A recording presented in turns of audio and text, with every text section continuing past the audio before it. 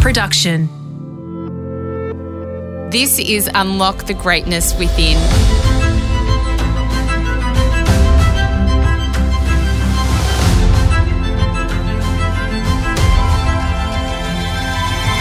I'm Sarah Grimberg, and for the next 5 minutes, join me as I take you on a journey that will replenish your sense of self and the world, give you a moment to reflect, nourish your mind, and reset you for the week ahead. Life can be hectic, but sometimes in all the chaos, we can lose sight of what is important or what gives us joy. This is why living a life that is optimized to your needs is vital. It gives you a sense of purpose, makes things run smoother, and it is easier for you to spend your valuable time more wisely. Optimizing your life means noticing your current lifestyle and creating adjustments where you notice imbalances. So today I'm going to share some essential changes you can make to your life to instantly make you feel emotionally lighter, buy you back some lost time, and eventually make you feel happier and more satisfied. I'd like you to think about how you spend your time, how you'd like to be spending it, and with who. You can also think about the things that you'd like to change and maybe use this opportunity to start setting the wheels in motion. And here's a little positive reminder for you from the Dalai Lama. The purpose of our lives is to be happy. Step 1, optimize your space. Studies have shown that stress levels can be higher in people who live with clutter. Apart from that, living in an organized space simply makes life easier. You won't have to waste time looking for things. You won't feel overwhelmed or stressed about tidying. When it comes to work, I also find I can concentrate and focus more on tasks when I have less around me.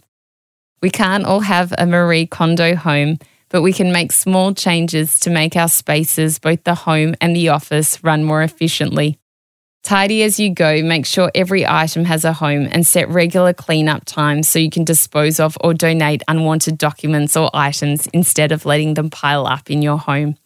By optimizing your space and setting a reoccurring time to do this, I guarantee you'll feel lighter and productive. Step 2, work on eliminating bad habits. Just like our physical space, we also need to keep a check on our mental space, looking for habits or thoughts that don't serve us. Are there things you spend too much time thinking about, or do you have any habits that delay your productivity or aren't aligned with who you want to be? This is not a criticism, but more like an audit, so we can work on being the best version of ourselves that we can. For example, do you often feel more stressed than you'd like to because you feel you're always on the go? If so, then you will probably feel like you're always rushing, often late, or don't have time for quality time with people. You might even feel unfocused as a result of all the running around.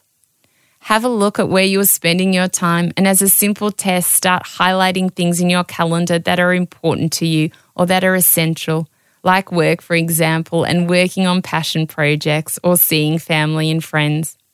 Now see what's left. Before scheduling future appointments, ask yourself if that meeting or task is essential or important. If not, then for the next month, say no. After the month, see how you feel and start making adjustments to your routine. Do this across your life so you can start identifying what habits serve you or don't. Step 3, optimize your tribe.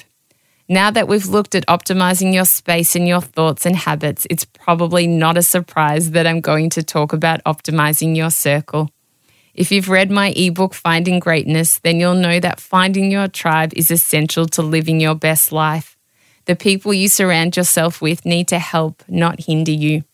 If there are people in your life that don't bring you joy, make you feel anxious before you see them, or don't bring out the best in you, then it's important that you work towards eliminating them from your life.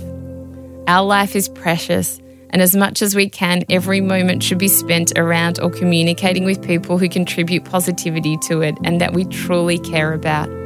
As you can see, optimizing your life means at times making some significant changes, but the end result will be a happier you, living on your terms, feeling mentally and emotionally lighter, but with your heart and life full. Don't ever miss an opportunity to choose happiness, and make sure you structure your life in a way that revolves around that essential and life-giving feeling.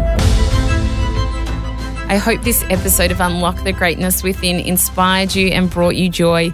If you'd like to learn more, receive guidance and regular reminders like these, then please connect with me on Instagram at A Life of Greatness Podcast or purchase my ebook, Finding Greatness, at sarahgrimberg.com. Love what you heard? Then we'd love you to hit subscribe on Apple Podcasts or your favourite podcast app and leave a 5-star review. It will help us share this wisdom with others. If you want more advice on how to optimize your life, then don't miss my episode with mind architect Peter Kroon on our Life of Greatness podcast. Listener.